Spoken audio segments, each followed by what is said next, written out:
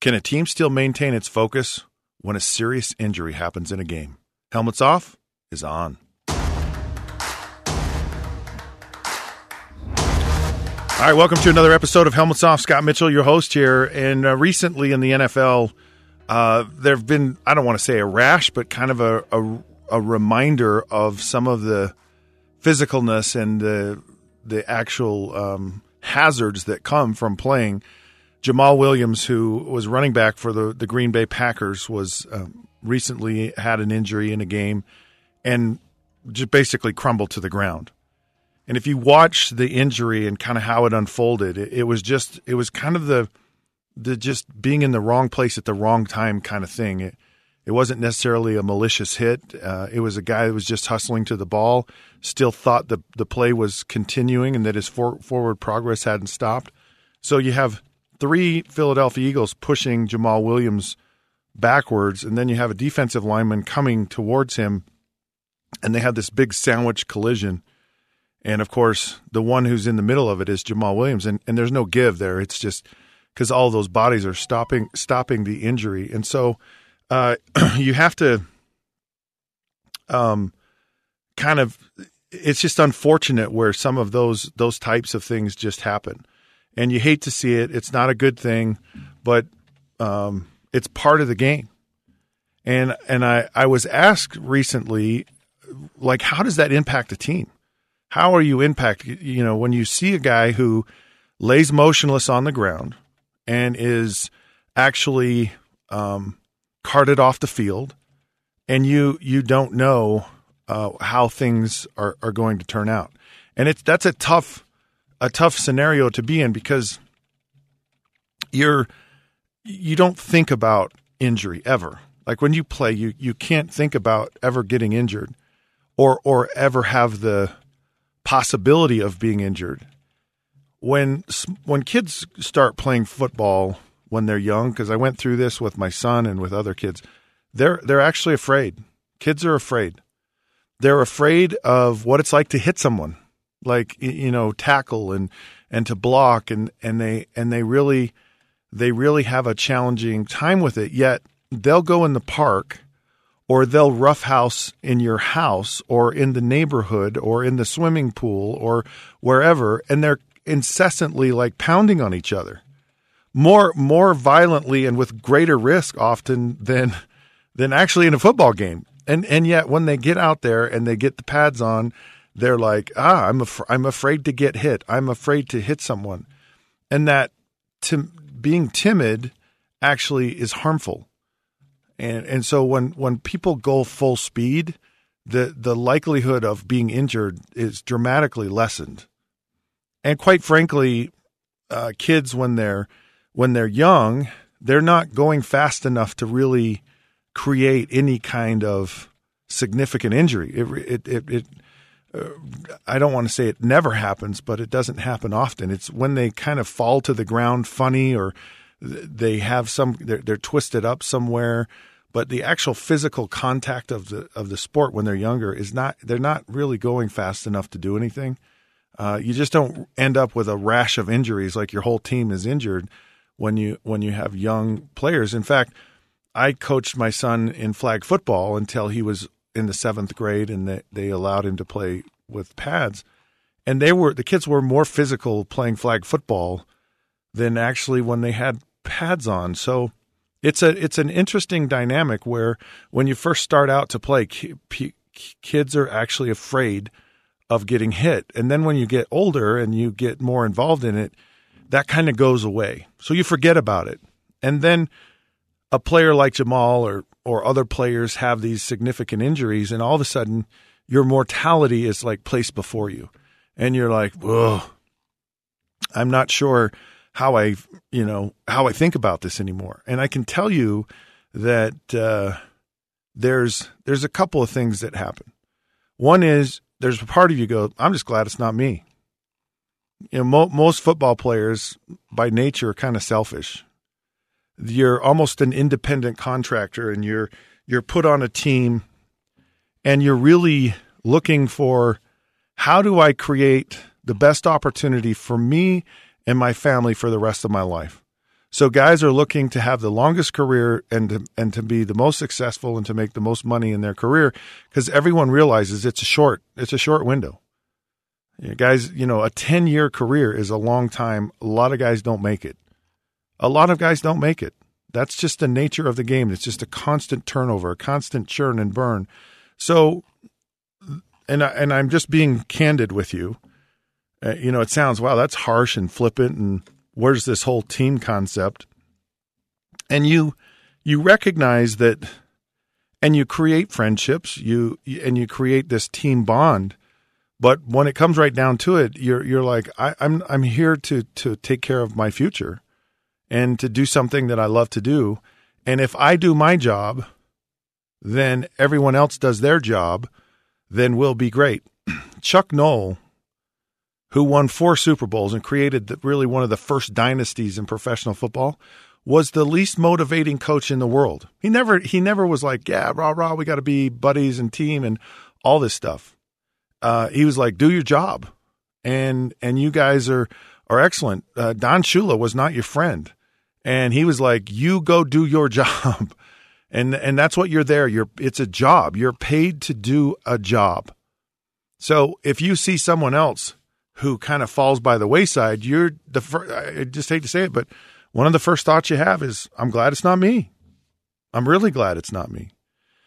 Then the other side of it is you're really brought back to earth, and you're extremely brought back to earth when it's a really serious injury, when a guy's not moving, and that doesn't happen often, and it does happen, and when you see that, everything changes.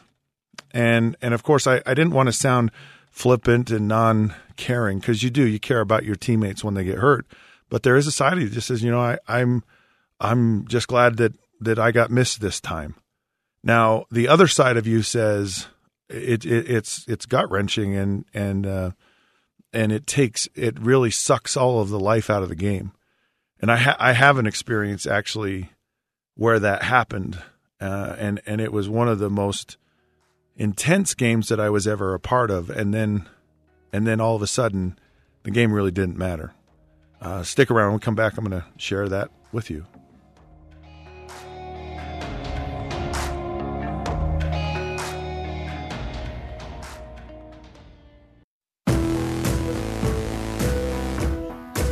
All right, welcome back to Helmets Off. Scott Mitchell talking about what's it like when a teammate gets injured, and not just injured, like he limps off the field or whatever, or he's helped off the field, but like when he's laying there motionless and he has to be carted off the field. What kind of emotion happens, and is it hard to play after that?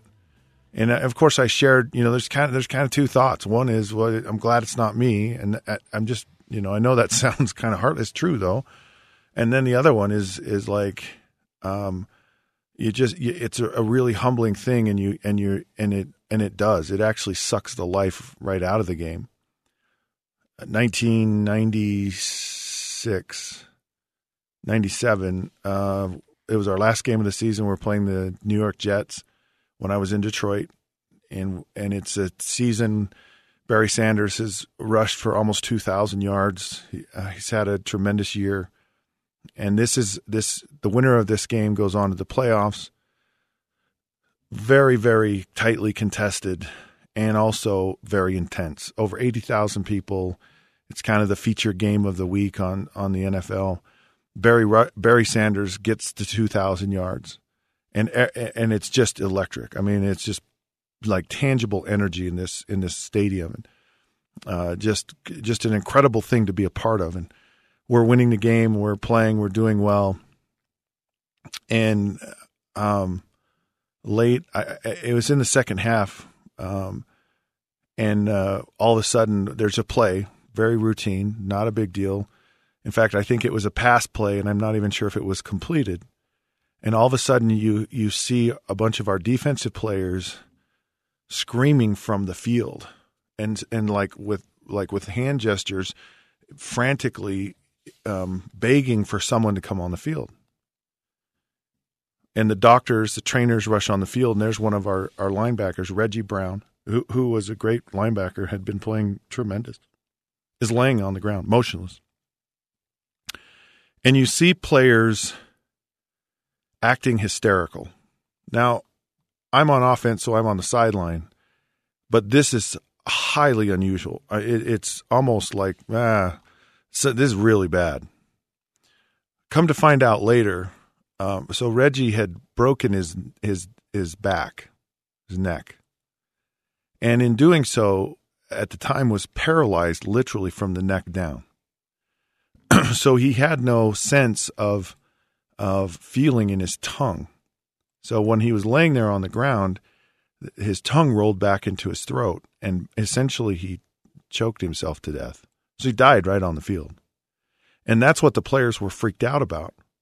Well, Reggie had a face mask and a visor over his face mask.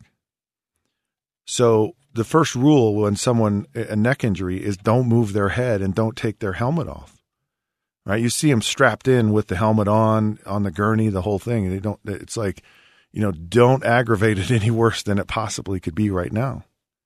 Well, how do you get to someone who's now died and try to revive them with mouth-to-mouth CPR when they have a visor on? You have no access to their mouth. So the trainer, the equipment managers had to come out and had to, with a screwdriver, unscrew his face mask and get his visor off. Mind you, he's not alive, right? He's died. And then they have to give him mouth-to-mouth resuscitation right there on the field. Insane. Crazy. Then you have other players running to the other end of the field, up the tunnel to get the ambulance. These are players. These are players in their uniforms that are out there playing. And it was like the game just stopped. It just like, no, this is like, and I didn't at the moment because I wasn't on the field, but after the fact, I was like, oh my goodness, this is insane. What's happened? They finally get the ambulance to drive right out onto the field. And of course, they revive him on the field, and then they take him off in an ambulance. Well, when that usually happens, you go back to the game, right? They have a short stoppage, whatever, call a TV timeout, and then the game continues. Well, all of a sudden, the game stops. And Coach Ross, Bobby Ross, who's our head coach, brings the whole team up together on the sideline like we just finished practice. This is in the middle of a game, an NFL game where playoff implications are on the line, where Barry Sanders has just set an NFL record, one of like two other people that have ever rushed for over 2,000 yards, an incredibly intense game. And all of a sudden, it was just gone. There wasn't a sound. 80,000 plus people silent. And I was sitting there listening to Coach Ross, and he says, we are in communication with the league office, and we're in discussions about whether we should continue the game. And I'm like, oh my goodness, this is this serious? Like, there's one thing that happens in this world, and that's that the NFL plays its football games. There have been 2 times in its 100-plus year history that games have stopped. And 9/11 was one, and Kennedy being assassinated was the other. And it just doesn't stop. So to hear the league go, we're looking into, and apparently Reggie was, I guess, okay. He was still paralyzed at the time, but we waited, and then the league gave us the go ahead, and after that, no emotion. Like everyone, I mean, on both sides of the ball, we're just kind of dead and flat. We ended up winning the game, and it was the most bizarre range of emotion I've ever experienced in my life in a football game, and really in a lot of just my life. You go from, this euphoric high. There's nothing like playing in a football game in the NFL, nothing like it. But when they're intense and it's that playoff atmosphere, and you have this record that's being set, all this, it's an incredible feeling. Incredible. And then you go to, man, a guy just died. And now he was revived, but you're not. That's serious when someone dies, right? It's not like, oh, good, he came back to life. Let's go play football again. No, and not only that, he was not moving. Well, the good side of this story was Reggie Brown actually his paralysis was temporary, and he was one of a few people that are lucky to actually regain their mobility. Mike Utley, who was another guy for the Lions a few years before me, wasn't as fortunate, and today he lives in a wheelchair. So it's a rather interesting situation when players get injured in games, and there really is two sides to this. It's the one where you go, man, I'm just glad it's not me. To the other where you just your heart's torn out. It takes away all energy, all excitement, all intensity, because you realize, this game you play sometimes has rather dire consequences. And does it happen every day and all the time? No, but there are occasions when some really tragic things do happen, and it puts into place, what you risk and what you lay on the line every time you go out and play. So I feel like I'm kind of in a downer moment here. But, it is what it is. And, injuries are a part of the game, and sometimes they're dramatic. All right, Helmets Off is now off. We're powered by KSLSports.com. Find us on Facebook at The Helmets Off Podcast, Twitter at The Helmets Off Show. Like us, love us, give us some thoughts, because we like and love you too. And until then, we'll catch you soon.